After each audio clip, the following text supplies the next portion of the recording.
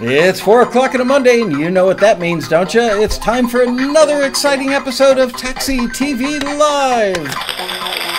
This week, starring Miss Robin Frederick. Oh, look at that. The audience took a beat and they clapped again. And thank you, fake band.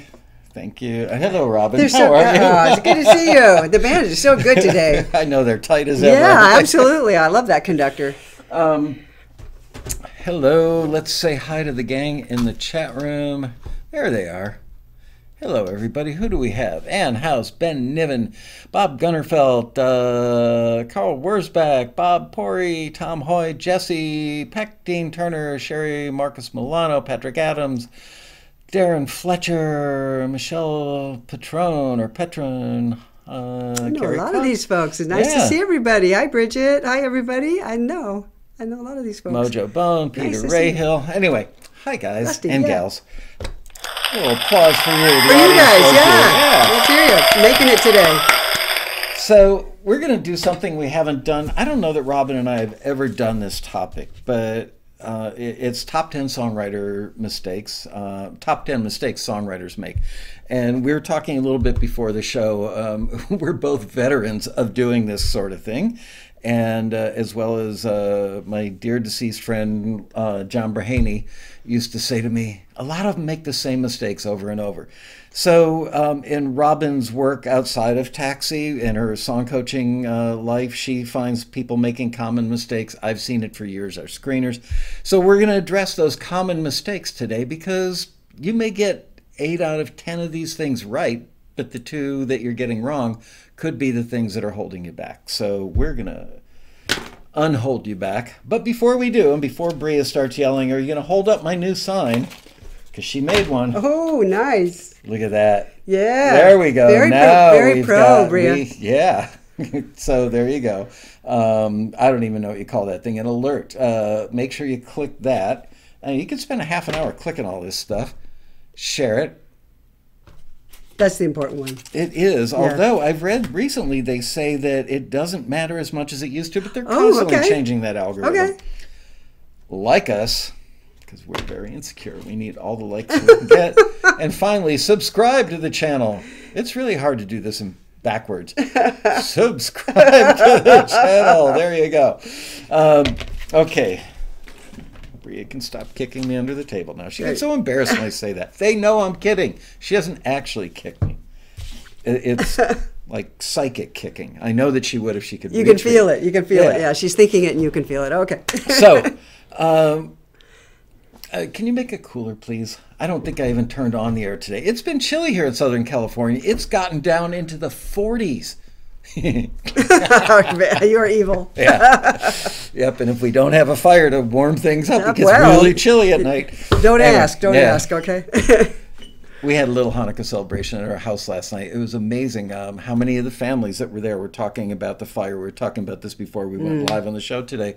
And some of the couples at our home last night for this party were talking about how their pool furniture got melted.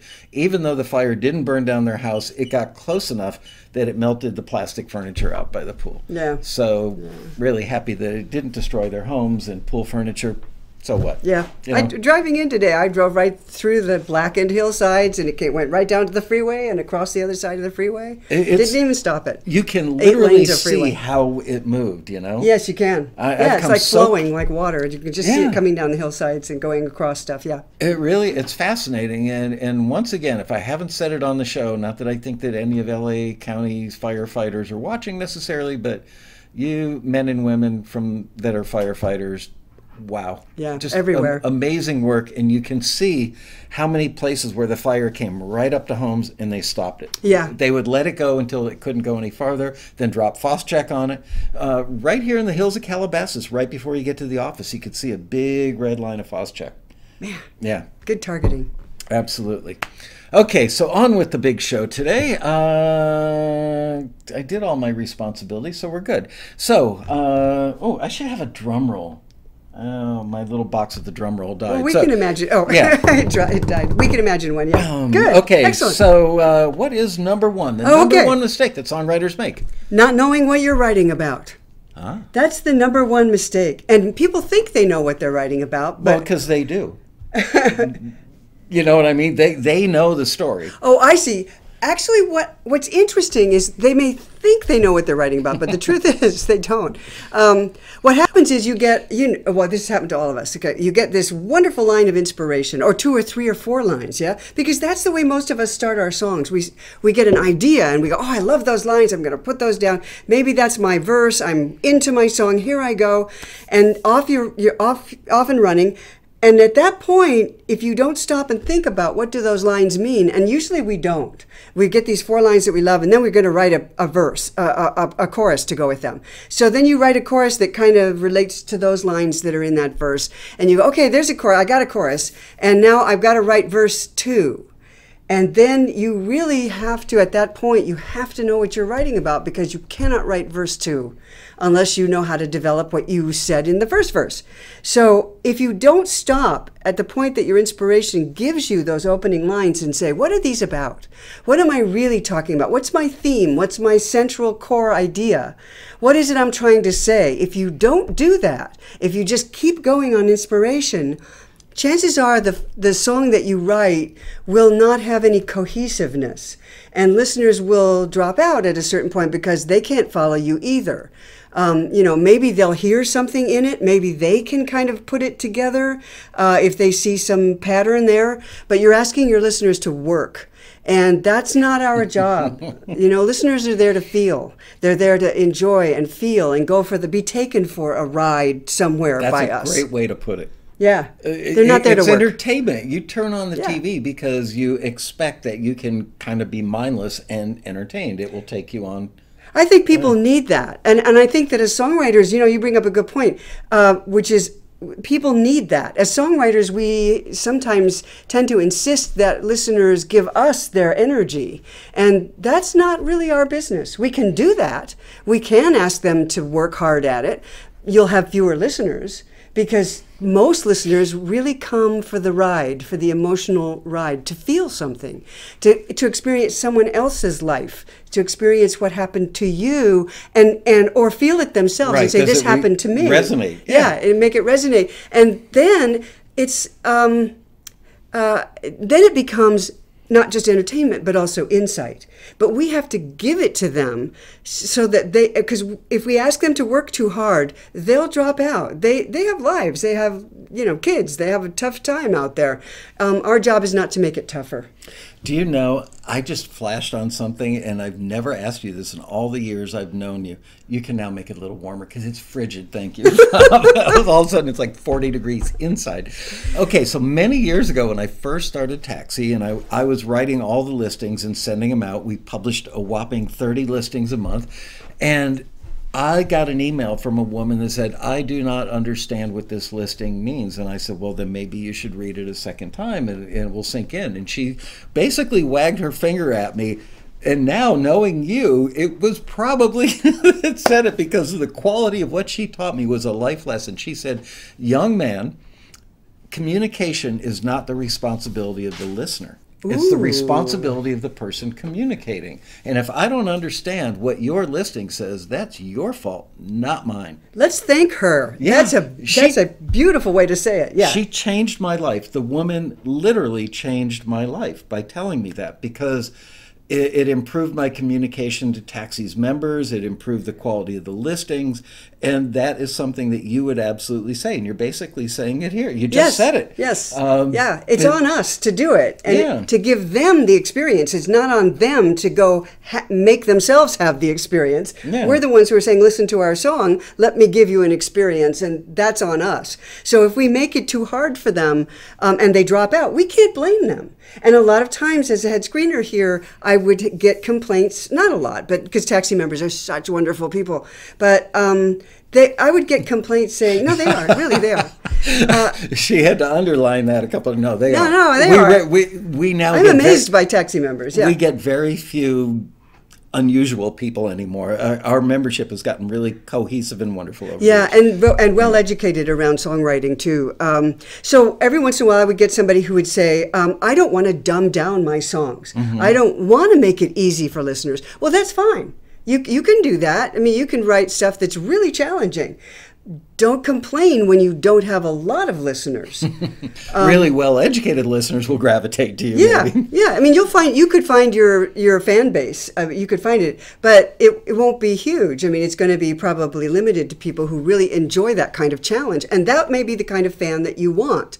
So just be aware that when you start writing your song, if you don't know what you're writing, your listener probably isn't going to know, and they aren't going to make an effort to find out. So one of the good things, so something you can do, a good exercise to do, is to find a theme, and then let's say your theme is "I love you, but you don't love me." Okay, that's a theme that's very common in songs, and we all treat it in different ways. And it's a really good theme because listeners can relate to it. But let's say that's pick that theme. I love you, but you don't love me, and then practice answering the questions that theme suggests, answering them in your own way, which is, what does that mean? How do I feel about that? What's the situation? What's happening? How did I get here? What do I expect to do next? How am I going to get out of this? What do I hope will happen? That's a whole list of questions. You can interview yourself. Ooh. And get yourself to the next level. That way you know what you're writing about. If you don't ask yourself what you're writing about, not only will you not know, but you're not likely to have the insights that you would get if you really looked at it. Do you realize when things like you can interview yourself come out of your mouth, do you know that you've just dropped like a golden bomb? Well, that's a big one. Yeah, that's a big one. That's huge. Interviewing yourself or interviewing your co-writer. That's another way. That's how I learned to do it, was I was interviewing my co-writers to get more out of them. And as I did it, next time I was writing alone, I thought, well, I can just ask myself those questions. So you'll find that. I mean, that's in my books and stuff. And when it says, ask the questions that the theme wants to have answered. And the only person who's there when you're writing a song by yourself is you. So you interview yourself. You ask yourself those questions and go through them. And once you start doing that, believe me, if you're stuck on your second verse, once you start answering those questions, you're going to know what to put in your second verse. And it's going to relate to your first verse. It's going to make sense. It's going to go deeper into what your first verse and your chorus started to say. Are you a fan of the flipping the verses? Our mutual we're going to friend, talk about that in a minute. Yeah, Ralph Murphy has suggested that. Other songwriting experts that I know have suggested that as well, that a lot of times your second verse turns out to be what your first verse should be, and sometimes people overthink it when really all they need to do is flip them. Yeah. Is that an effective technique in your estimation? Well, there's a reason for that, and it actually happens to be mistake number... okay, so we can get to it.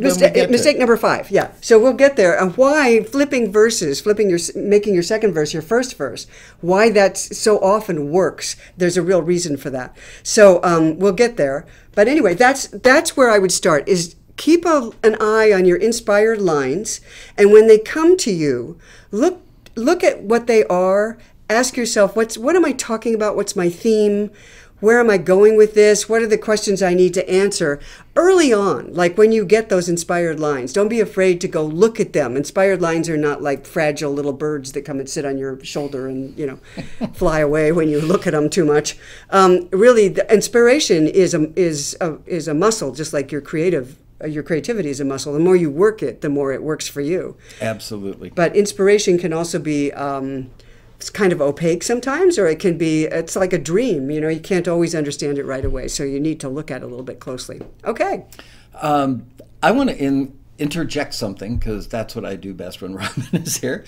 Many years ago, I went to Austin, Texas to hear a gentleman that did a Saturday and Sunday seminar on writing for advertising, and he charged, I want to say, $25,000 for this weekend. So there were some pretty lofty people. I did not have to pay for it. I got a free ticket. Otherwise, I wouldn't have been there. But the guy was quite brilliant. And in the middle of the thing, he started quoting something, and he said, and this was written by a woman named Robin Frederick. Oh. and he pulled out, this guy was selling a book for like ridiculous amounts of money. I'm looking over at my bookshelf because it's in there. And he did like 3 minutes on how wonderful this woman, Robin Frederick, was. And I raised my hand and went, I work with her every day. So, and the context was not songwriting, but whatever it was that you wrote that made it into his book, it's like everything you are as the person who wrote these books, which I will pull out as soon as I can move the band. These books, yes, I'm plugging the books because they're that good. And by the way, I am the publisher. I make a couple of bucks, but I'm the only publisher I know that offers a money-back guarantee if you don't think the books are worth every penny. But the point is, and there's the book on songwriting for film and television, which everybody, a lot of people, think that, oh, I can write really good songs, so they're good for film and TV. It's a whole different discipline. Buy this book. I will buy it back from you if you don't think it helped you a lot. Anyway, the man's point was that you offered the kind of insight into your regular writing. I'm guessing it was prose of some sort.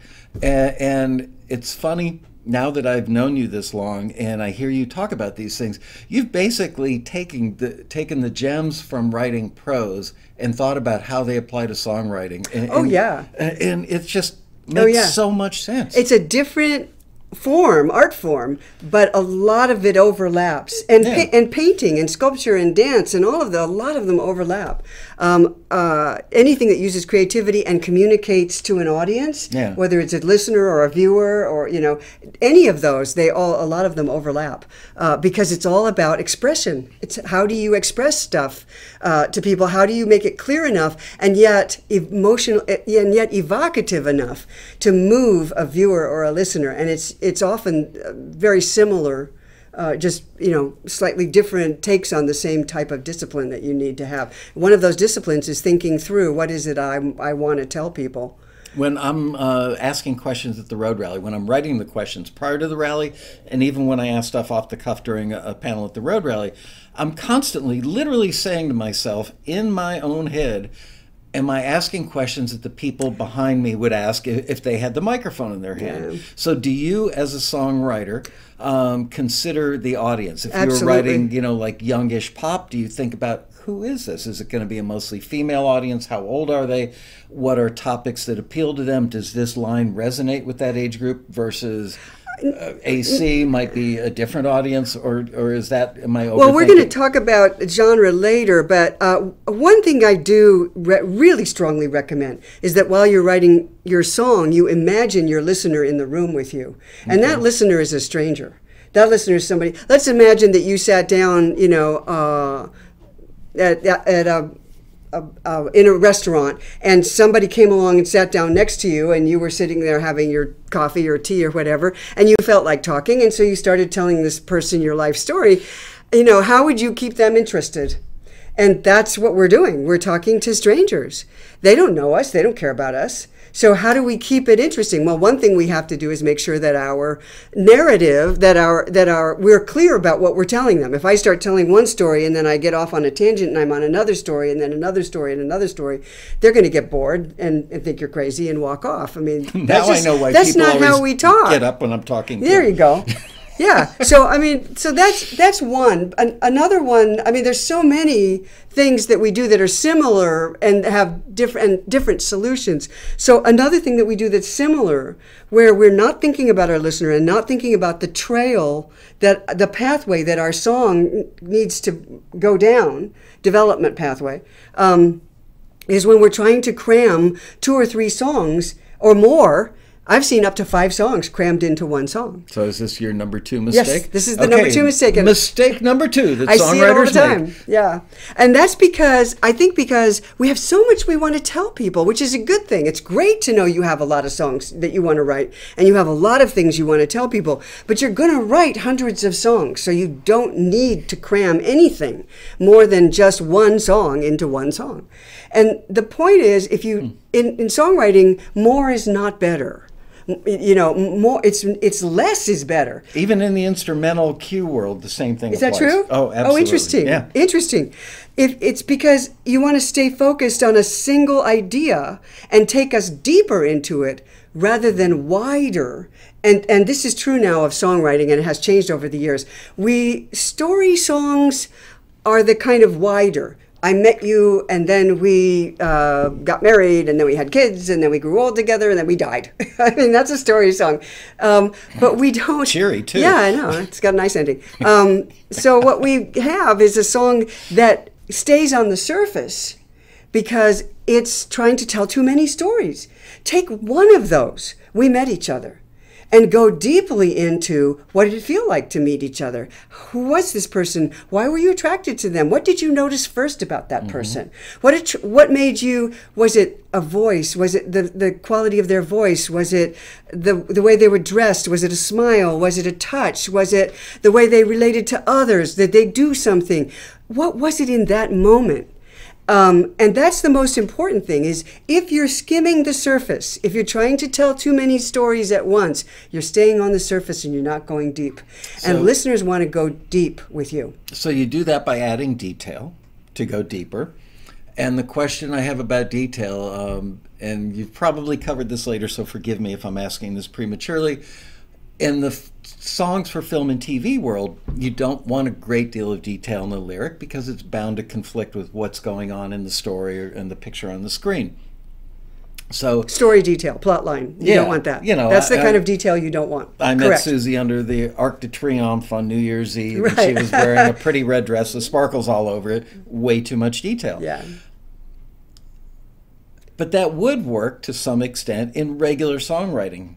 You do hear it for radio. You don't hear it in film and TV, but you definitely hear it on radio, especially and particularly in country. Yeah, absolutely in country songs. His detail is insane. So there's a hit recently by Russell Dickerson, a country hit called "Blue Tacoma," about his car, his Tacoma, and it's a wonderful 4-chord repeated song with a wonderful melody, and then he just digs down into this ride in his car, in the car, and it's detailed. You see that in country all the time. Physical detail that adds up to a story. It's brilliant. But yeah, for film and TV, we want to go more into the emotional detail, which is how did that feel?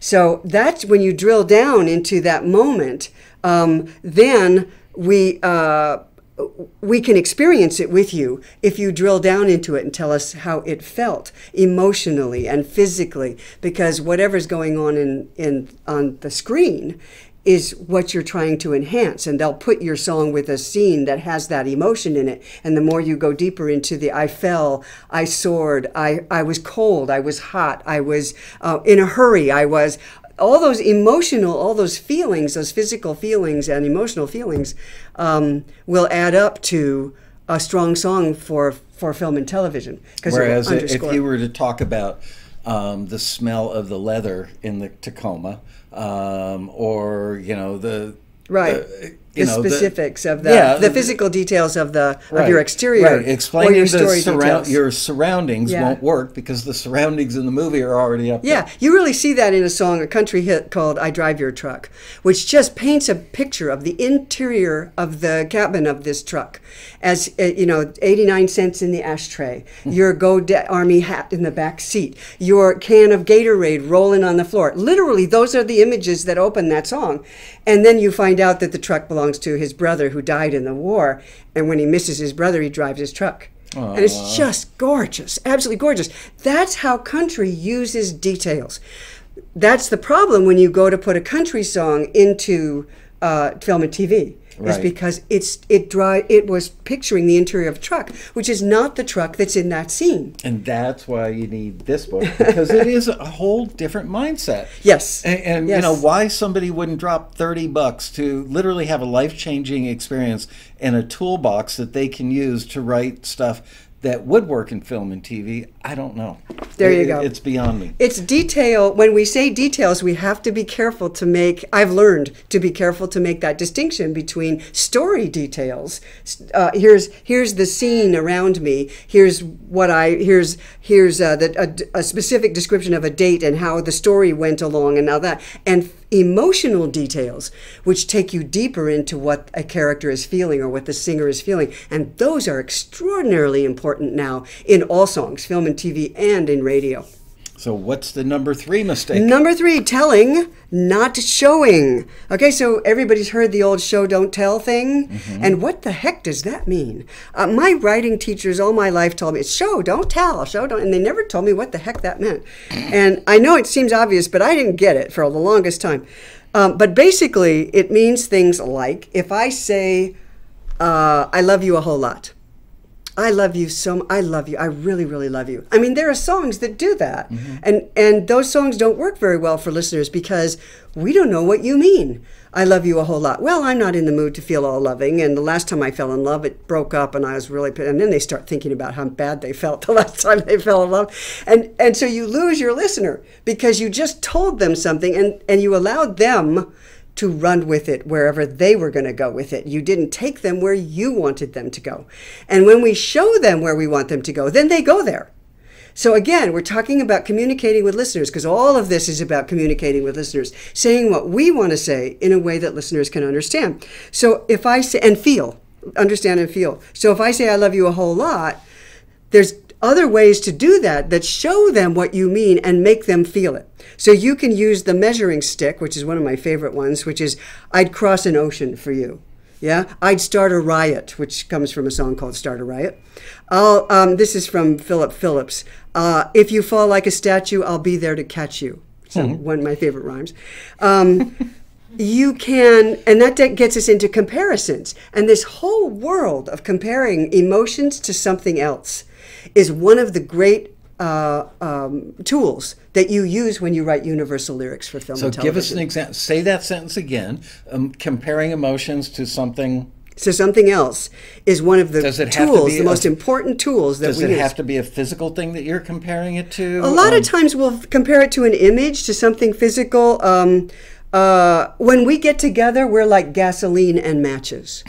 That's a country song that has been used in film and TV because it's a comparison. It's got a wonderful images in it, but we're not saying, yeah, I'm at the gas station here and I'm going to light a match. We're not saying that. We're not giving story details. We're saying our relationship is like gasoline and matches. And then the listener goes, ooh, gasoline and matches. I know what that's explosive. That's really, that's hot. That's really, yeah. And the listener's with you because they're not going to go argue with that one. You can't argue with gasoline and matches. No, you know what that is. And you're right. You could use it to describe a relationship. And in the film and TV context, think of the movie Zoolander, where all the models get blown up at the gas station because one of the guys lights a cigarette.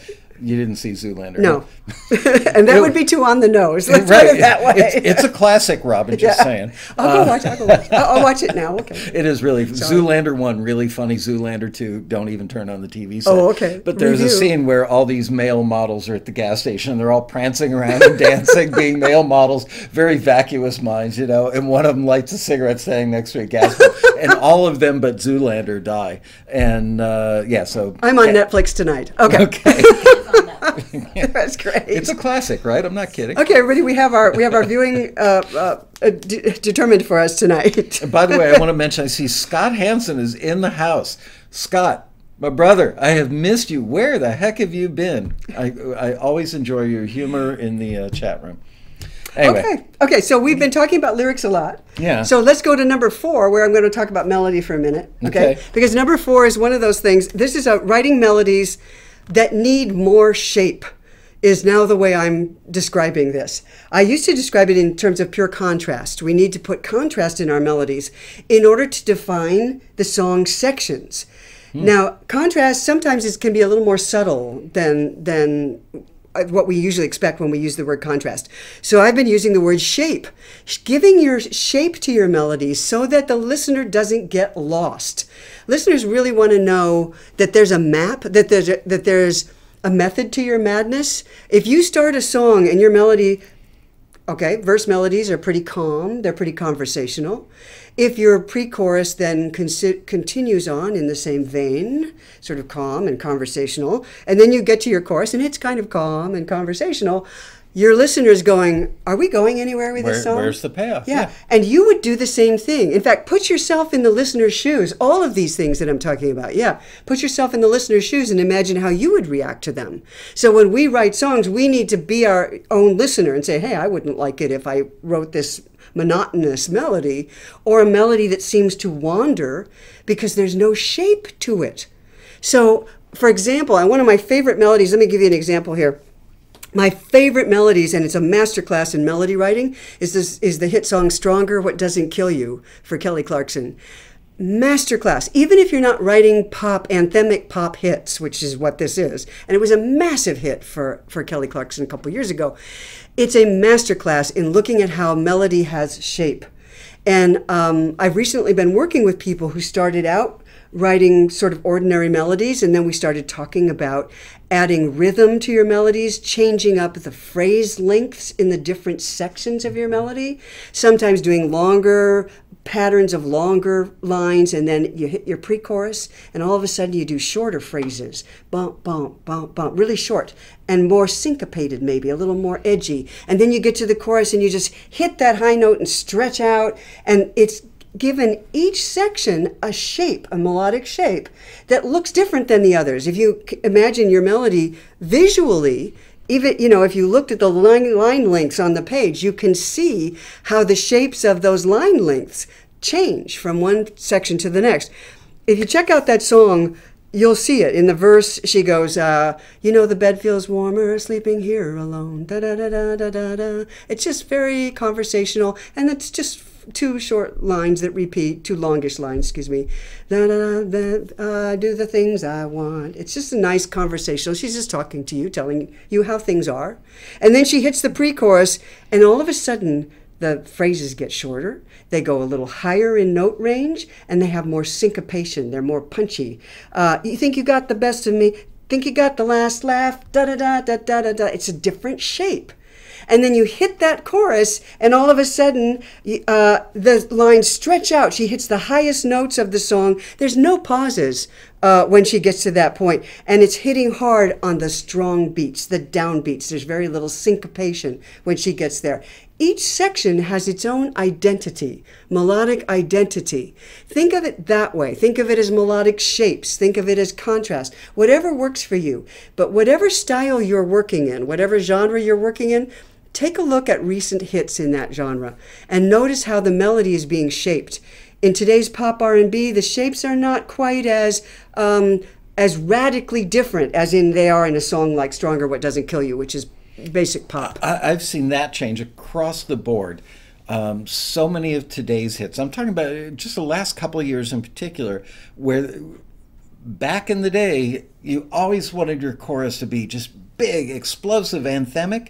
And now the choruses aren't as dynamic and anthemic as they used to be, but right. They are shaping the melodies, yes. and using the phrasing along with it you still know you're in the chorus. A lot of times it's the pace. Yeah. It's the influence of R&B. R&B is too cool for those big anthemic choruses. They would never let all that emotion out and really show it. R&B is cool. It's hip. It's street.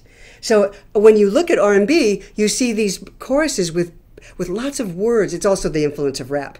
The chorus will have a lot of words. So take a line, and it's influenced pop now. So if you take a look at a recent hit like New Rules by Dua Lipa, which is my favorite current masterclass in current songwriting for the pop R&B market, you see subtle differences and not so subtle differences in the pacing between the three sections. She also has a conversational verse, which is very talky, very chatty, lots of words, lots of notes, just popping along, really cooking along. And then she gets to the pre-chorus and it's, ooh, my last lover did this, ooh.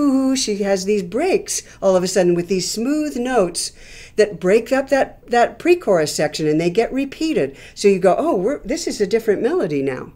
And then she hits that chorus, and all of a sudden she's going 1, da-da-ba-ba-ba-da-da, 2, ba-da-da-da-da-da-da. And it has a very heavy, rhythmic, melodic pattern that's very different from the other two sections. So when we're dealing with R&B pop, Charlie Puth, Shawn Mendes, Dua Lipa, this kind of pop dance with an R&B influence, which is so popular now, we're dealing with a lot of changes in melodic rhythm between the sections, and then a change in the lengths of the notes, but not in the rising, those huge note pitch rises that we do in classic pop, in classic AC, where you had these big powerhouse choruses that were way at the top of the range. You will see it, but not so much as we used to. Melodically, third line, most important word in the back half of the third line of a 4-line chorus. Take me higher. The money note. Yeah, the money note, exactly. And they would shoot it up an octave Yes, to accentuate it and make it more obvious, and it was everything. You rarely hear that anymore. You will hear it, but not nearly like we used to. Yeah. So Stitches by Shawn Mendes does it. I happened to be showing that song to somebody recently. And you'll see on the third line, there's usually a variation or change of some kind. The first 2 lines will be complete repeats of the melody. The third line will go away, and a lot of times all of a sudden it'll go up higher, and then it'll come back down for the payoff line, or it'll repeat that third line. I think it's to catch attention as much as anything else and give the singer a chance to stretch out, but it's not going to be the big Celine Dion money note that it used to be. Yeah. It's going to be more syncopated or a little bit held back, or it's going to, very interesting to watch these melodic patterns and copy some of them. Get right in there and take one of your favorite songs. I love the Charlie Puth songs. Shawn Mendes, I love. Get in there and take a look at some of these melodies. Selena Gomez, her hits. These are very melodic AC songs, but they're not classic AC. So take a look at these melodies, sing along with them. Notice how they're creating shape and identity for each section. And so that the listener always gets enough changes, and they know that what your intention are, and that you're taking them someplace intentionally. Then they'll trust you and they'll go along with you. A melody that wanders too much sameness, they'll stop trusting you real quickly and they'll drop out. The meandering aspect is really important. That was something that John Brahaney put on our very first critique of Taxi, was melody meanders too much. So you're right. The big, like, sock you in the face melodies don't happen as much, but they don't meander either. No, they don't. These things are very well structured. Boy, the melodies in today's hits in all country, and country is much more influenced by pop now. So country melodies sound actually like kind of Fleetwood Mac 70s. They did for a little while. Now they've gone beyond that, and now country melodies are sounding a lot more like today's pop melodies. Complex, very R&B influenced very by R&B and hip hop. Yeah. But I love your observation about R&B being so cool, and that's what's influenced. That's why we don't have the big choruses. Wow. Yeah, I'm too street, I'm too hip, I'm too cool. Absolutely. And if you go back and you listen to the R&B of the 70s, you hear it. It's right there. That was worth the price of admission on today's show. Oh, but it was free. Just saying. No, just saying. That observation, that's like huge. Yeah. Oh, good. I'm so glad I came today. Oh, good. Okay. We're to number 5. Yeah. The 5th mistake songwriters make. Okay. You need to engage your listener. So we've been talking about listeners all along, right? This is all about the listener. And you're still expressing what you want to say, but you're expressing it in a way that will engage listeners. Mm-hmm. Because that's what we want, don't we? We want listeners. We don't write in our bedrooms and then keep it in the bedroom. You belong to Taxi, or you're here because you want to reach out to listeners. And sometimes it's frustrating when listeners aren't reacting the way you want them to. So all of the things that we've been talking about have been ways to engage your listener or keep your listener with you, understanding what you're doing. Now we want to get inside the listener's head. This is almost manipulation. I mean, except that we do it in a good cause. So it's a good thing. Honest and positive manipulation are fine. I agree. If there's no evil intent, yeah. Sometimes people need to be manipulated for their own. Why do you think people go to movies? Yeah. You know, I was watching Polar Express last night, and it was like being on a ride at Disneyland. You know, you're literally on a roller coaster for half of that movie. And it's engaging, it's compelling. People go for that very reason, is to be manipulated into enjoying and literally participating in these movies. Mm-hmm. And so we want they listen to songs. Why not just go watch a movie if you don't have that same experience when you listen to a song? We want to engage them, take them on the ride with us. So we've been talking about melody, keeping them with us, and lyrics, giving them an experience, not just saying something, but telling them, what it feels like. And this is essentially the tricks of storytelling. Storytelling, movie scripts are storytellers. We've for thousands of years we've had storytellers. That's all we had for the longest time. A good storyteller will start at the beginning, take you chronologically through to the end. Okay? But a great storyteller will drop you right into the middle of the action. Right in the middle. Okay? So I met you in high school? Nah. That's not, you could say that, that's the chronological story. But don't do that. You want to start at the peak moment, the moment at which the most interesting stuff is happening. And that's what a good storyteller does. So, for example, in Treat You Better, which is a song a Shawn Mendes hit, he starts with the line, very first line, I won't lie to you, I know he's just not right for you. Boom, you're in it. Mm-hmm. This is the conversation between the singer and the person that he is trying to persuade to love him. All about. All of it. Yeah. It's three people. You got it all. You know that the other person's being abused or not being treated well by the third person. He's in love, obviously, or he wants to help. It's all there in that one line. I won't lie to you. I know he's just not right for you. So simple. Sometimes just very conversational lines can be extraordinary. Yep. And so you don't always have to use comparisons and images and action words and all that. Sometimes it's just important to come right out and say it. And this particular song is very good at it. And the compactness of words used in that, Mm-hmm. it's art. That is a beautiful sculpture to me right there. So when we talk about switching the second verse to the first verse, right. A lot of times that's the reason we're doing it. In fact, because all the time. We're already in it. Yes. And we want to bring that to the top. Because we have such a compulsion to write the story from word one, just as all storytellers do, including good storytellers. We are compelled to do that. We want to do that. And so we all start there. So go ahead and start there. I tell people, get your idea down any way you can. Don't lose that idea. Write it down. Make that your first draft. But don't stop there. Take a look and see if maybe you didn't really get into the story until you got to your second verse. That way you could just drop out the first verse, move the second verse up into the first verse spot, and start right in the middle. Then, if you need to, in that second verse, you can go back and say, think something like, we've been here so many times before. And that's all they may need to know about the history. Taylor Swift does that in style. Her song style. Just one line. She says, we've been here so many times before. We go round and round, and that's all the history you get. And that's all you need. You know immediately that this couple has a history, that this couple's been doing this over and over, and the thing she's already described in the first verse is not the first time, and you got it. You do not need to know anything other than that. We don't need to spend time telling them that. So if I were to say how much backstory should you give in a song, I would say, in general, keep the whole song in the present tense. If you need to go back to the past to put something in there that says, this is the way it used to be, but, 10% of the time, 2 lines. I think Scott Hansen is really grasping what you're saying because he's come up with a great line. What is here. Scott saying? Scott says the bridge should be, I won't lie to you, let's have sex. Good job, Scott. There you go. The absolute essence of it is... He's a truth teller. And he's right. He's right. The bridge is where you put the absolute essence of your song in. The bridge is the moment. So do that. Stay in the present tense with your listener. Keep your listener in the moment of greatest intensity. That's what I call the peak moment. The peak moment is the moment in which the singer makes a decision, takes an action, or realizes something.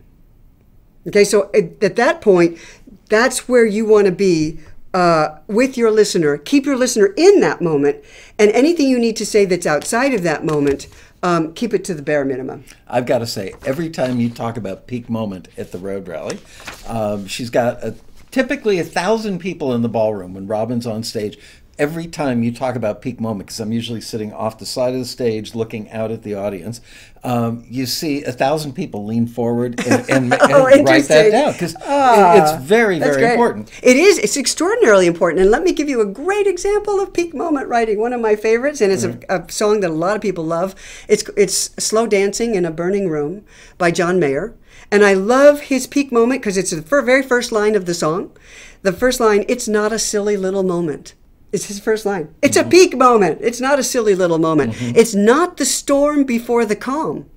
This is the deep and dying breath of this love we've been working on. Mm. This is the realization, the singer's realization and statement of, this is over. I finally give in. I give up. This is over. You don't even know it yet, the person he's speaking to. You don't know it yet, but I am telling you, I am there right now. And so the listener is there right with him, like a fly on the wall, listening and watching what he's saying. And as he realizes this is over, then that magnificent description of what that feels like. Emotionally, that feels like slow dancing in a burning room. And there you have it in a nutshell. Another one of those masterclass songs in lyric writing. It's very simple. It's very stripped down. And yet you look at every single line. It's so deep that it's ridiculously deep, but ridiculously. It's so simple. And Yes. that again, is the craft. Yes. That's craft at its highest level right Yes. there. So he has something he really wanted to say, needed to say. This is his life he's talking about right here. So, and as we all do, and then I'm sure his first draft did not read like that. And so he wrote his first draft. Then he goes back and he rewrites it. And every single thing in those first 4 lines is something we have talked about or we're going to talk about in the next few minutes. Because every single one of those things is things that is an essential of songcraft. And once you remember those things, just make yourself a checklist of the things we've been talking about today. And go through your checklist after you do your first draft and say, "Ooh, I could get in there and I could change. It's not the calm before the storm. It's not the storm before the calm. We're not having the usual fight and then make up, are we?" And I read that line and I went, "Oh my goodness, I didn't notice it at first. It's not the storm before the calm." He must have, you have to really think about that line to get the flip in there and go, and this is really what I meant to say too, is to take that cliche, flip it, and make it mean something absolutely true and serious and honest. But here's an important observation. Is your craft, your special skill is analyzing these things. A listener would never give it the thought that you do, Right. but they internalize it. Right. Because the craft is so strong. That's right. That if it weren't this strong, it would just fly by you. It wouldn't matter. You would never care to hear the song again. We don't demand that listeners get everything we write the way he's done, the things we put into it. This is why John Mayer is such a great writer and why so many people enjoy his stuff. On one level, you just enjoy it because you get it. Slow dancing in a burning room, we're going down, we're doomed, it's over, dear. Got it. It's all right there in the chorus. You can't miss it.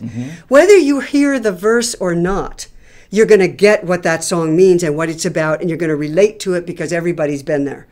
Then you can go back and take a deeper look at the verses the second, the third, the fourth, the fifth time that it's like your first date. Oh, I really kind of like this guy, and then the second date, it's like, gee, I don't know if he's as smart as I thought. Gee, by the third date, you're really bored. You're out of there. That's what this does. It keeps you dating it. It keeps you coming back because there's so much depth there that when you really sit down and listen to this song, as we do as songwriters, and as listeners who are fans of John Mayer, who have become fans of John Mayer, they definitely go back and get into that. Listeners do care about lyrics. It's just that we can't ask them to care the very first time they hear our song, or the very first, if they're not fans already. You can you can write a song about your dog's birthday if you've got fans, and your fans will go, "Oh, wow, that's incredible. I didn't know." I own a dog too. Yeah, right. Your hardcore fans will be there with you, but we as songwriters, we may not have those hardcore fans ever. And so we've got to write songs that make fans of Dua Lipa go, "I love that song. That means so much to me. I really get it. And I love Dua Lipa." So we write songs for somebody else to sing to their fans. We live in this strange universe where sometimes we write for ourselves, and our own fans, but a lot of times we're writing for others. I admire songwriters who can do both. You've never discussed this on Taxi TV with me before, but this is really, really important because the vast majority of songs that people write are being pitched to artists and other artists. And that is a key. We always think in terms of how can you present the song so somebody else will want to do it. And one of the factors that's become important over the last several years is delivering a demo vocal that's very much in the style of the person you're pitching to. It's got to make them think, that would be great for me. That's right. And that's what you're talking about here is crafting lyrics that are so not only relatable to the ultimate end user audience member, but to the person who's going to take that to the audience, which is the artist you're trying to get to cut your song. And the truth is, if you've written a song that's very relatable to listeners, there's going to be an artist who hears it and goes, yeah, I want to do that. And it's just a question of finding the right match with the right artist. And so if it isn't Dua Lipa, it's Selena Gomez, or it's, yes, if you've got a song that sounds like it has the potential to reach a wide audience, that's a song. That's a song with the potential to be a hit. Money in the bank. That's it. And publishers recognize it, and artists need to recognize it. The problem, the reason we do those demos, those demos that are so close to finished, when we're pitching to music publishers, let's say, and you want to get close to what the energy and the emotion that final song is going to have, is because not only will the artist hear it and the music publisher, I don't have too many worries about them. It's everybody in between. It's the artist manager and the artist's mother and the artist's Uncle Joe, and it's all those people. There's a whole bunch of them, the managers and the people who may or may not be able to hear through a demo that isn't fully baked, as Richard Harris says, and with the crust on it and the complete pie. Or you could have something in there, let's say that the artist is a female and she's in a recently new relationship with a guy, and he's not comfortable with her singing a lyric about meeting another guy.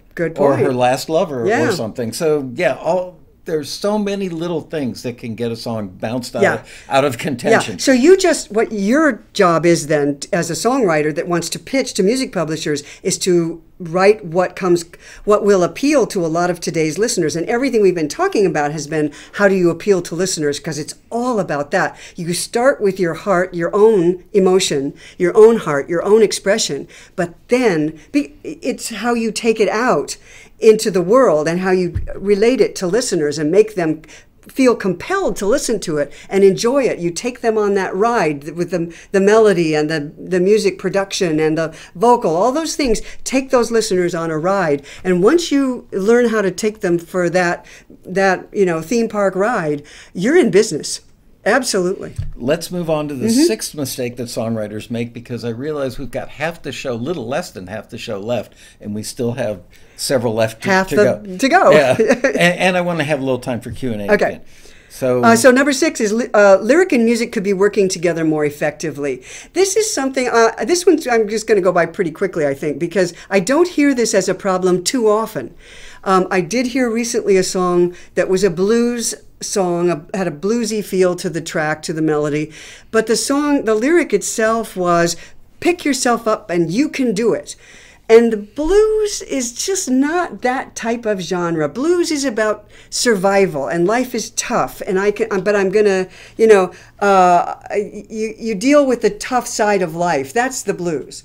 And so the idea that you could just pick yourself up and go and you can do it, and it didn't seem to match the underlying blues music. And so we lost that loop, that emotional feedback loop that we get that makes songs so strong between the music and the lyrics.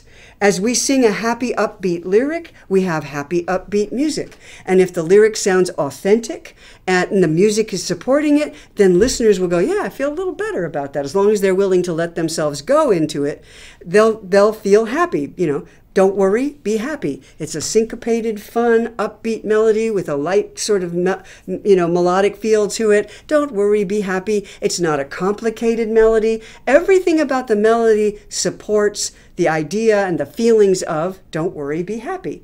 If that were a complicated melody with a lot of chord changes and a lot of minor in it, it would be, it wouldn't match we wouldn't believe the singer. We simply wouldn't believe it. When it comes to emotion, the music always wins. Know that. It will be the music that will beat your lyric every time, no matter what it is you say in the lyric. The music is the thing that's going to make get the emotion across. Think about the melody the song starts with. Don't worry, be happy. I'll get a copyright strike if I sing it. Or I'll lose our entire audience if I sing it. But it is happy-go-lucky. Just that little key line, which is a hook unto itself. Yeah, don't worry, be happy. It's totally happy-go-lucky. Yeah, it makes you smile when you even sing any of that song. And that's one reason why it's so effective. And it manipulates listeners in an honest way into feeling better. And as long as the listener is willing to go along with it, I mean, there's times in your life when you're just not going to go there. But as long as you're open to it, you will go there. I've got a secret about that song. If you reverse the melody, it makes you really sad. Oh. It's the most depressing song ever. So most Taxi members get that. Yeah. I mean, that's a real basic thing. But I just wanted to bring it up because every once in a while I sing it. I hear it.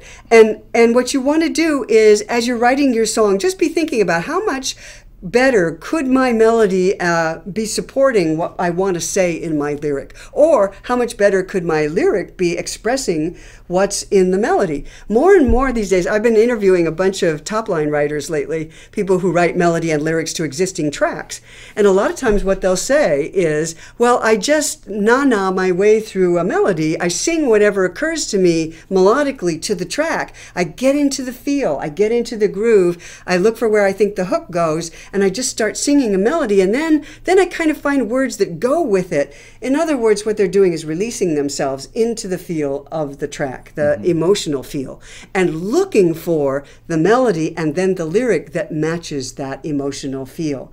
And that's one of the great ways to start a song, too.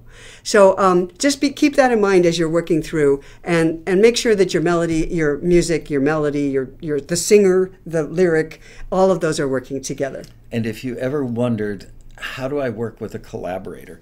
That's a great way. Hand them something where the melody and the rhythm dictate what the lyric should feel like. It makes your collaborator's job a lot easier. That's true, yeah. And if your collaborator doesn't come up with a lyric that matches that, you should get a new collaborator. I couldn't agree more. Yeah. Number 7, writing songs that sound dated. Of course, this is a huge problem for everyone. We have to, as we go through our careers, sometimes we just need to reset everything, just hit the reset button and take what our knowledge is, but also give ourselves something, some information about what listeners are currently liking. But people often say, oh, gee, I don't like what I hear on the radio, or I don't like what I hear on Spotify. Modern music doesn't do it for me.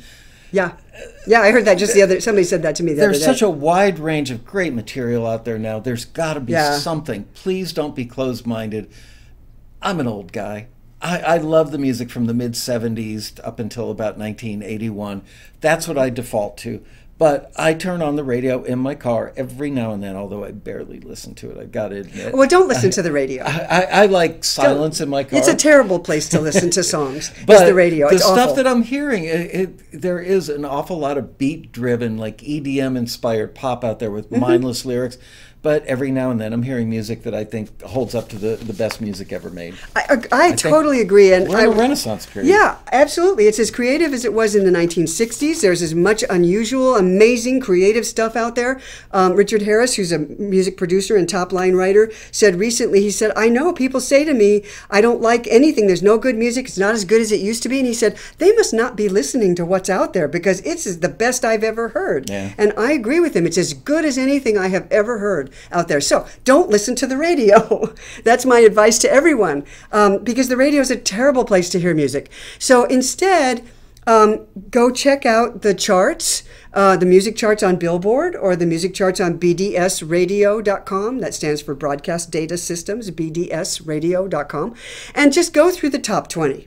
And there will be, maybe 18 songs you don't like, but if there's 2 songs you really like, that's what counts. It's those 2 songs. Live with them.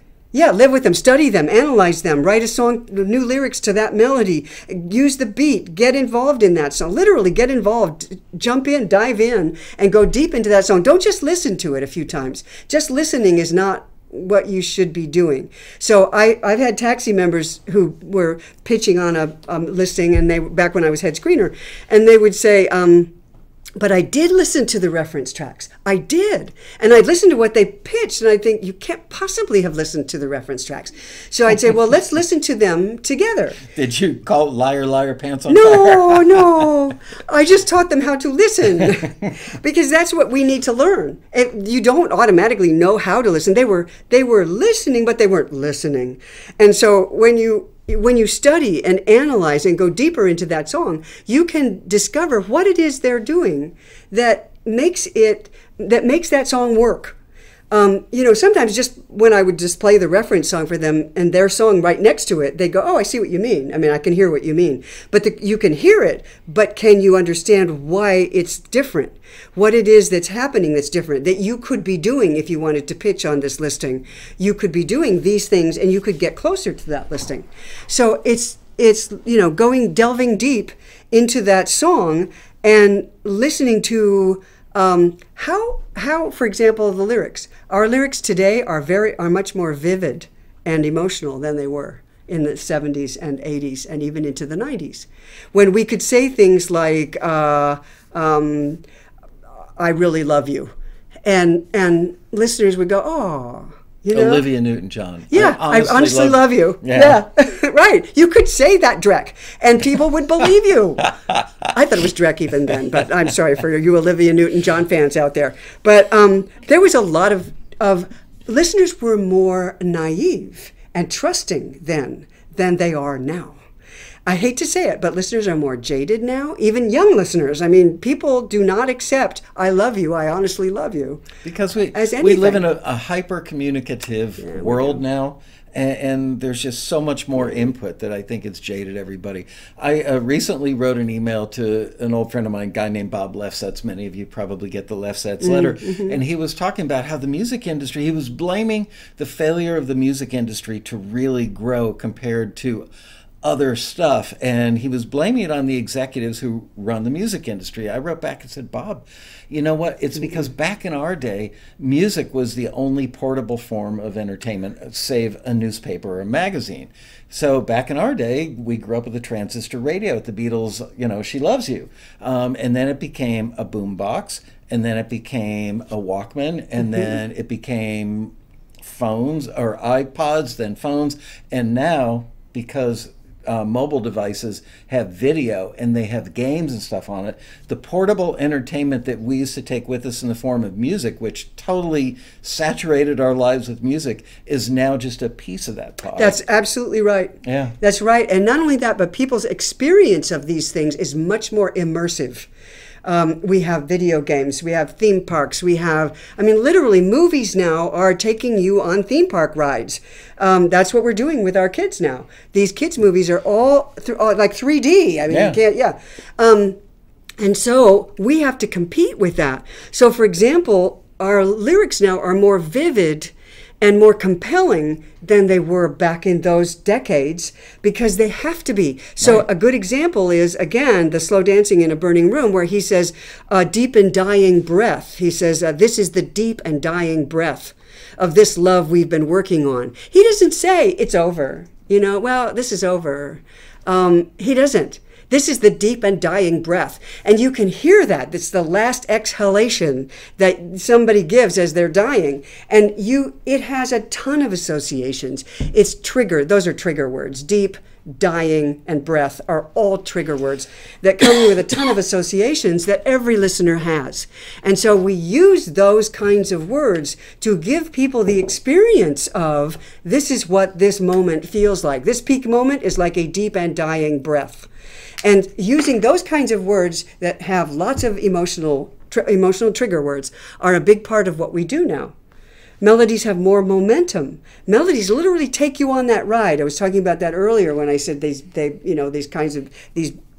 don't stop. They have no pauses in them in the chorus. If you listen to New Rules, the Dua Lipa hit, when she gets to that chorus, there is no place literally to take a breath in there. Those lines just cascade over each other like a ride at an amusement park, and it drags you forward. The sheer momentum just drags you through that chorus till she gets to the next verse. And then she's going to say something interesting and keep your attention. And then it's going to build up to that ride again and drag you through that chorus, the next chorus.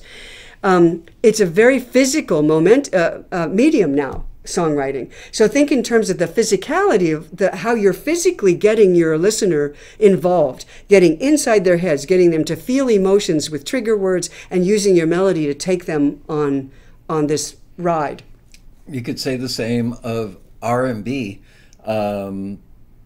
Nobody can listen to great R&B and not move. Yeah, that's the groove. That's the underlying groove. You can listen groove. to singer-songwriter and just sit there like a lox, you know. But it's true, R&B music becomes part of your physical being. Yes. And that's like it's another sense, another sensory trigger. I urge you to write to grooves.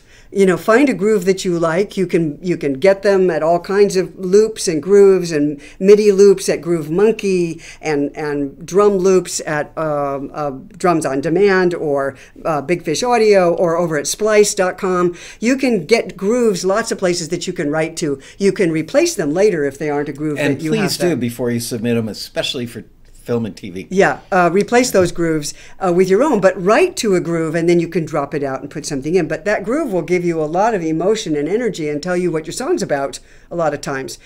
Groove writing is really important now, especially for radio, but also film and TV.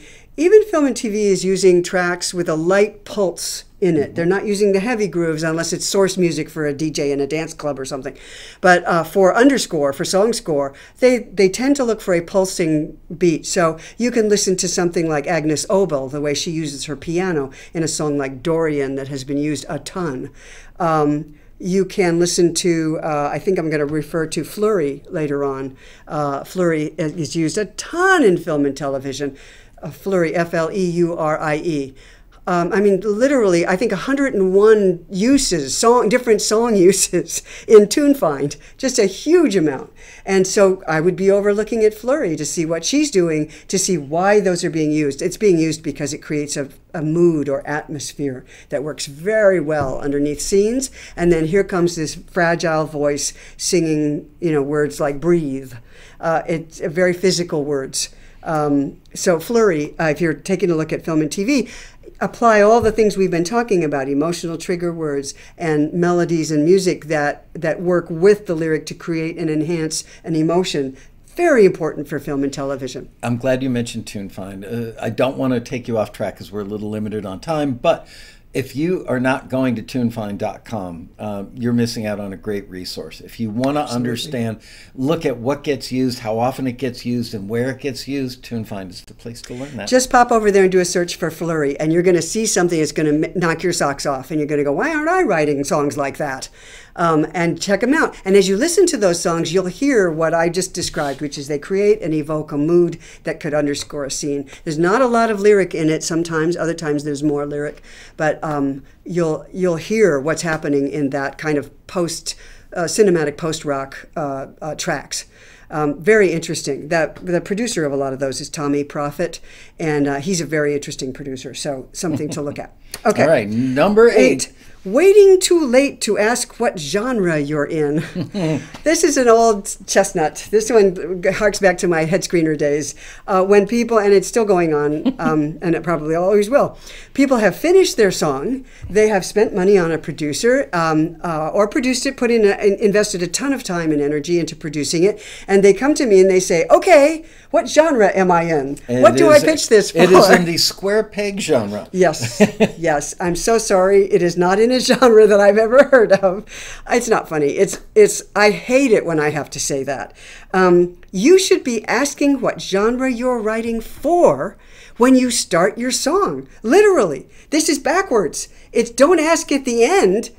Ask yourself, it's the first thing you ask. Choose your reference artists. I'm being even more specific. When you pitch on a Taxi, you're not only pitching in a genre, you've got reference artists. Know what your reference artists are when you start. And then steal like a songwriter. As you're writing, get some ideas from their production or get some ideas from how their melody builds dynamically. But don't steal the melody or the lyric. Right. Steal the vibe. Right. Get the groove, get the tempo, get the techniques that they're using, then adapt those to how you want your song to sound. None of us wants to copy anything. There's a wonderful book, by the way, called Steal Like an Artist by Austin Kleon. And you might really want to take a look at that because it's essentially that's it. It's, it's the T.S. Eliot, good poets steal and great poets. Good poets borrow, and great poets steal and then adapt it to become something different or something even better. That's what stealing like an artist is. Get the techniques down. Find out what it is you like about that artist. Why are you writing in that style? If you don't like that artist, don't write in that style. If you find artists that you love and you're interested in that sound and you want to create that sound because it expresses the way you feel, how is it doing that? And how do you adapt that to your style and your song so that you can make your song do that, use that technique, but not end up stealing, actually copying anything. We're not copying, we're adapting. And then when you finish your song, you're going to know who your reference artists are, and you're going to know what genre you're in. You should not be asking that question at the end. You should ask it at the beginning. If I ask our most successful, highest earning taxi members, if I were a fly on the wall that landed on their knee 15 minutes into any writing session, what genre are you writing? Every one of them would know. Absolutely. No question about it. Yeah. You have to write, you have to write with that in mind, because otherwise, whatever your inspiration throws at you, and this takes us back to that beginning when we were talking about inspiration, your inspiration is non-linear. Your inspiration is not giving you ideas that all belong in the same song. Your inspiration, your inspired ideas, is just throwing stuff at you. It's like a dream. And you know how dreams are. You're swimming in a pool, and the next thing you're laying nude on a beach, and the next thing you're climbing a mountain, and then you're in your office and you're, writing something, and then that's a dream. It's non-linear. And so your inspiration throws all this stuff at you, and we make the mistake of thinking that stuff all belongs in the same song. And it happens with lyrics, it happens with melodies, and it happens with production too. So if your inspiration is giving you ideas and you're going, oh yes, I'll take that, oh yes, and I'll put that all in the same song. When you're done, it's like a dream, a dreamscape. It's like a Salvador Dali painting. It makes no sense to anyone. And so you want to get your inspiration on a leash, and just gently tug that leash and say, no, I'll write that down, or I'll record that. Yes, but I'm going to save that for later because it doesn't belong in this song. Mm-hmm. And so you kind of put it on a not a tight leash, but you kind of keep it guiding it. You guide your inspiration as you go. And when it gives you things that you can try it, see if it fits in your song, but don't bend your song out of shape to accommodate that. You're going to be in trouble. One of my favorite pieces of advice that I love to give out is just because you can doesn't mean you should. That's right. That's right. And this is going to take us to number 9. Mistake number 9, not writing enough, not growing your catalog. And here's what happens. So many people say to me, I can't seem to finish my songs. I have a lot of unfinished songs. And 9 times out of 10, when I look at that song, it's because their inspiration has led them off into other directions. Mm-hmm. And they tried to fit that line in there. They hammered the square peg in the round hole. Yep. And wrecked the song trying to do that. And they got stuck. They don't know where to take the song. And they think they have writer's block, which is vanishingly rare. Believe me, you do not have writer's block. It's just that you can't solve a problem that you got yourself into. Mm-hmm. And inspiration, a lot of times, is the thing that got you into it. Because like a puppy, it just runs everywhere. It goes everywhere. And you've got to get it slowed down a little bit and on the leash, and then write those things down for others to keep track of it. As John Asher says, my cell phone is my best friend. I mean, he's recording constantly ideas into it as they occur to him. And a lot of times when you're writing one song, your inspiration is free. You're not consciously looking at it. It's going to be working on other songs. And so that's why so many of us work in cars. Our conscious mind is taken up doing something else, and our inspiration starts going because we're not looking at it directly, and it can just run free. Keep your cell phone with you. Over and over and over, I have seen this now, that people are using their cell phones as their library of ideas. So that must be what all those people driving recent model year expensive cars on the 101 are doing. When I see them holding their cell phones, all this time I thought they were having conversations with other people and breaking the law, but no, they're writing lyrics. Singing. Yes, now I get it. They're singing. Hit memo and sing into it, and give it a name that sort of vaguely identifies it so you can upload it to your computer later and keep those things somewhat organized. And then go back to those songs that you haven't finished, that you think have the possibility of being useful to you, and sort out what you've done there that's stopped that song from keeping on going, from being finished, being completed, get your catalog together. That's really hard to do. Then keep writing new stuff and go back to that later once you've got your stuff sorted out. It's hard to know when the pie is done. Well, I think that's a good question. I think that comes from listening.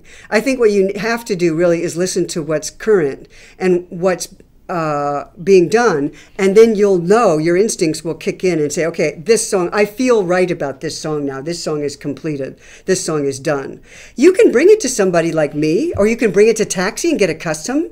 You can pitch it to Taxi and just see what the screeners are saying. That's what they're here for. Or you could, you can't be objective. Once you've laid 10 pounds of stuff into a song, you can't then strip it. I was going to say, strip out 40% of the song and see if the song really comes through and you needed that other 40%.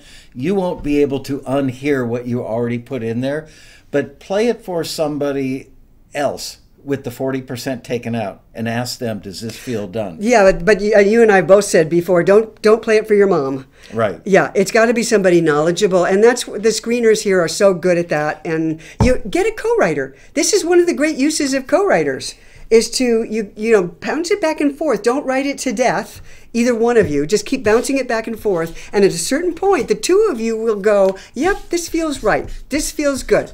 Collaborators are one of the best ways to get your speed up, and you need to do that.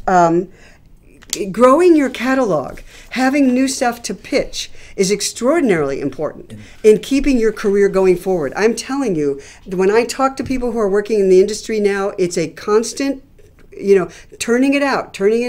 If you're not sure whether the song is done yet or not, give it a break. Walk away. I call it the fresh ears test. Walk away from it, put it away. Don't think about it until you've forgotten how it goes. And then go back to it. Could be a couple of hours, could be a couple of days, could be a couple of weeks. Write some more songs and then go back to it. Go back to it with a listener's ears, your fresh ears, and play it for yourself.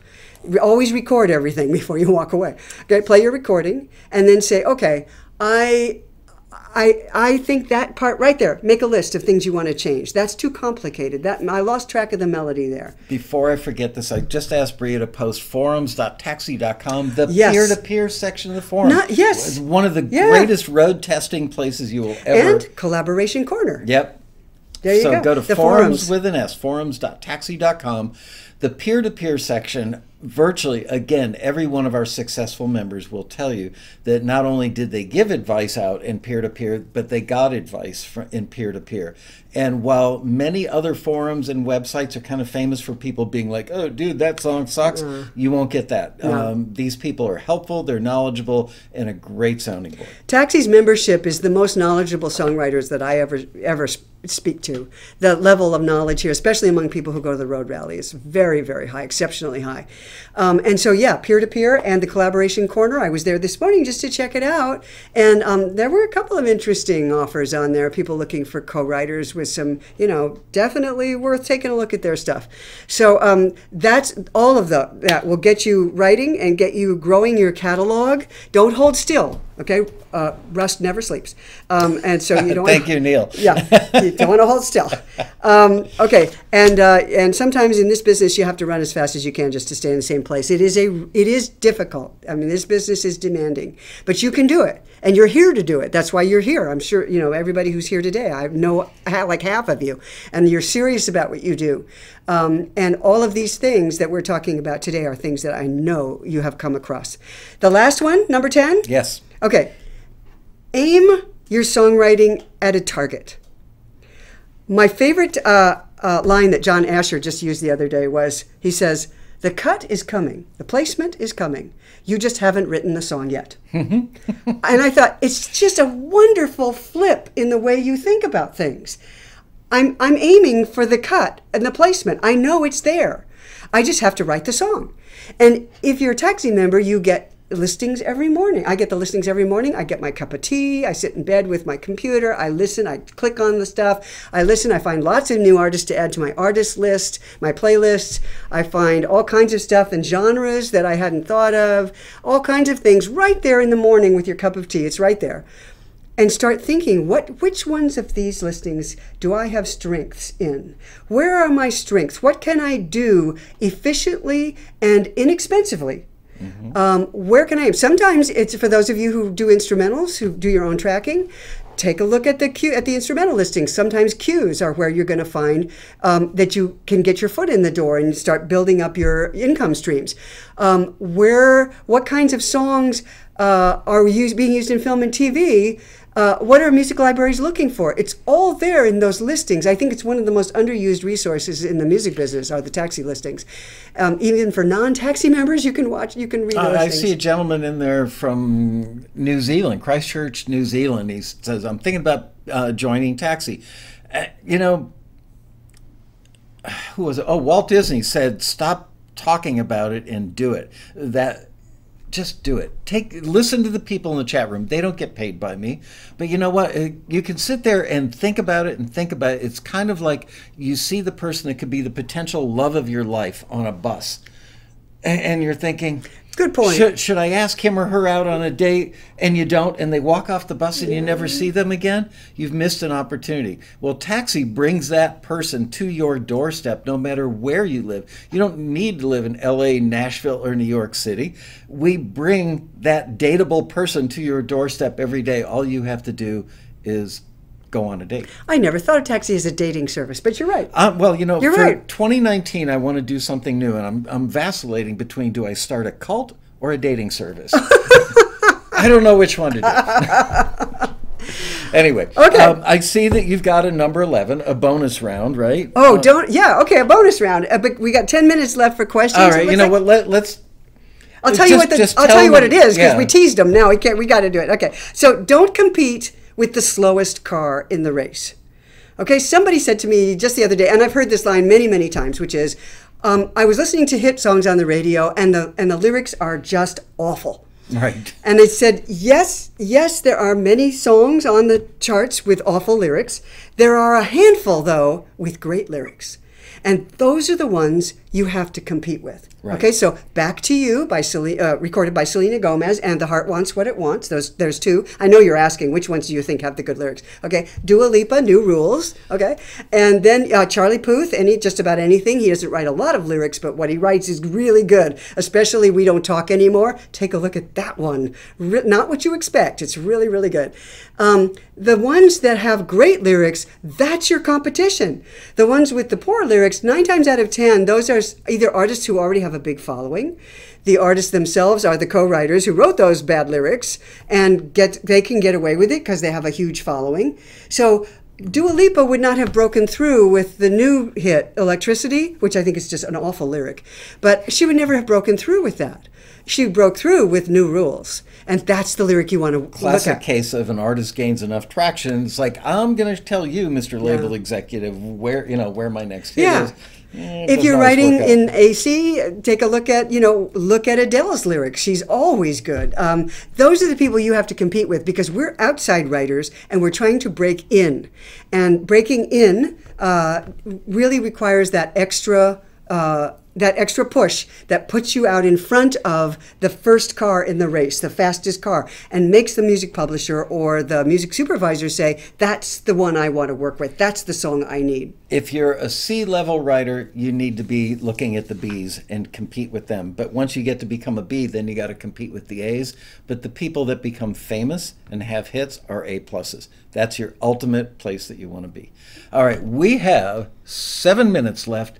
Bria, do you have any questions saved up? I have one so far. She has one saved up. Drew Richardson asks, can you elaborate on why radio is a bad place to listen to music? Oh, yeah. Why I said that? Well, let me repeat the question because she's on the back of the mic. So Drew Richardson wants to know why radio is a bad place to listen. It's a terrible place to listen because of the chatty DJs, the contests, the ads, the screaming loud craziness, the facts that they interrupt everything. It's a terrible environment to listen to songs, and you have to listen to a ton of songs you don't like to get to the one you do like. So for all those reasons, I don't have time for radio. So I go over to bdsradio.com, which is the Nielsen charts, which is the Nielsen radio charts. So I go over to take that, print it out, and then I put on Spotify, and I just listen to all the songs, and I eliminate the DJs entirely. And that's how I go through the charts. My favorite charts are the AAA charts, and the AC, Adult Contemporary charts, because that's the area where I usually focus. But you could be listening to country. It's very simple. BDS Radio doesn't have a lot of charts. They just cover radio only. If you get over into Billboard, their charts, who knows what goes into those charts anymore? The pure radio charts just come straight from BDS anyway. Right. But everything else is, oh my God, how many streams did they get on YouTube? Well, there are a lot of reasons to watch a YouTube video that don't have anything to do with liking the song. And, I can't even figure out what sales are anymore. Is it digital sales or store sales, or is it what sales? So I just go for radio, because radio will only play songs that will keep listeners glued, because they have to, from one ad to the next, keep those listeners there. Radio sells seats at concerts, which is where the real money is made. That's right. Because That's people true. are in their car, and unless they're texting while they're driving, which a lot of people do, radio is the portable entertainment that, oh, I like that artist. And then a year later, oh, that artist is coming to the Staples Center. I think I shall go. Yeah. Do we have any more questions? Yeah, someone asked, why is being a multi-genre producer bad? Ooh, Good. Can I answer this one? Why is being a multi-genre producer bad? Because you want to be known for one thing to build your brand. If Taxi did what we do for artists who paint, like fine artists, and we did it for poets, and we did it for a myriad of other artist types, then if somebody walked up to you and said, "What is Taxi?" you would have a hard time describing it. But because Taxi is just one thing, we introduced people who need music to people who create music. We're a matchmaker for the music industry.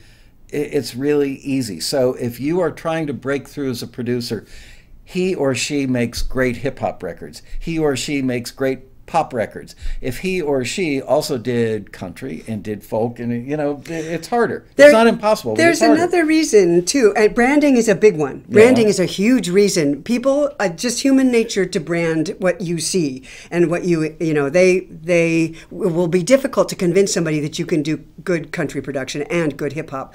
But there's another reason. That is that in my experience, every single time someone has said to me, "Oh, I work in a lot of genres," I immediately know they are not good at any one of them. Right, they're not credible. Because if they were, they would say, "I work in country and I have these, I've already had these placements, or I've already worked with these artists." And I would know not only that, but I would know that they probably know that one genre really deeply. And genres are deep. If you are working in a lot of genres, you're probably not going deep into any one of them, which means you don't understand that genre very well, and you can't be creative in it because you don't understand what the limitations are and where it is right now and what's trending and who's hot right now. It's a tremendous studying genres takes some time. So my recommendation is pick a genre that you like and go deeply into it and find out how deep it goes. Then when you move on to the next genre, you'll have an idea of just how deep genres go. If you want to work cross genres, I recommend that you work with a co-writer who knows that other genre really well. Because it always shows. When somebody's being a dilettante in a bunch of genres, it shows really quickly to anybody who's knowledgeable in the business. They're going to recognize that that's a shallow understanding of that genre. Before we go any further, and we've only got 2.5 minutes left, Robbie, you made a great comment about Taxi changed your life, you wish you'd joined years ago. Scroll up, find that quote, and send me a really great, 3 great photographs of yourself. I'm going to change some of the photographs on the homepage of our website, and you just earned yourself a slot for 2019. Hooray. Thank you. That's Robbie Hancock? Yeah, it is. Great guy. Really, he did an interview with me for a passenger profile. Just spectacularly great information. Yeah. So thank you for that really nice quote. And he's been successful He's been successful with Taxi. Absolutely, he's got income streams coming in, and I watched him do it. So it's everything he says about it is true. One more question, Bria, please. Bev Niven asks, I have 6 Christmas songs. How can I figure out where and the best way to pitch them for next year? Bev Niven wants to know, she has 6 Christmas songs. What's the best way to figure out where to pitch them? Honestly, just watch the Taxi listing starting in July. Because generally speaking, although we always see a late flurry of people asking for Christmas music, generally speaking, around July, That's when the publishers start amassing folders of Christmas songs, files of Christmas songs that they can pitch when productions are being made for Christmas release. Typically around September, October is when they're doing post-production, and that's when they need the stuff. Yeah, the best thing you can do is get them in as many different production music libraries as you can. It's a great idea that you have 6. I really like to hear that. The other thing is, this is the time of year to be writing Christmas songs. Because you're inspired. Because you're inspired. The sights, the sounds, the smells, the details, the emotional details of the holidays are all around you right now. So the next time you sit down to dinner with your family, watch and listen and make notes. And when you're sitting around the tree or, having a meal or partying, you as a songwriter, you keep your songwriter hat on, because this is the time of year when you get the depth that you need in order to write a song that has that extra, not shallow, but that extra depth that you need, that a song like, for example, Chestnuts Roasting on an Open Fire. If you're on my newsletter, you're going to get a newsletter tomorrow morning. It's scheduled to go out, which is your holiday songwriting toolkit. If you want to sign up for my newsletter, okay, if I give my website, you can go over to mysongcoach.com and sign up for my newsletter there, and you will get it tomorrow morning. It's scheduled to go out around 9 a.m. Pacific time. And that's going to have your holiday songwriting toolkit, and that's exactly what it's going to tell you to do, and also give you some relatively recent holiday songs to take a look at. You just inspired me to write a song for carolers called Egg Nog Nog Noggin at Your Door. Can I beat my head on your desk now? Sure.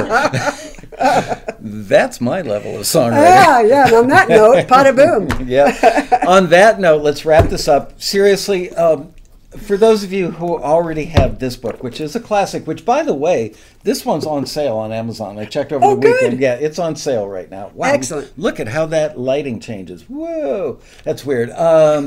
This one is on sale. This one is not, because they consider it so extraordinarily valuable that they're not going to let you save a couple of bucks on Amazon. But if you are already a pretty good songwriter and you want to really understand the difference between writing for radio and film and TV, that's the one right there. And with that, we will bid you adieu. Robin, thank you very much. Have a very Merry Christmas. Thank you. And thanks to all of you for being there. And it's been a pleasure, a total pleasure. Thank you, guys. Robbie, thanks again for that quote. Scott Hansen, thanks for showing up, dude. I missed you. Where the hell is the band? There's the band now. We will see you. Very sure. Yep. Next week for another exciting episode of Taxi TV Live. Woohoo! Bye, you guys.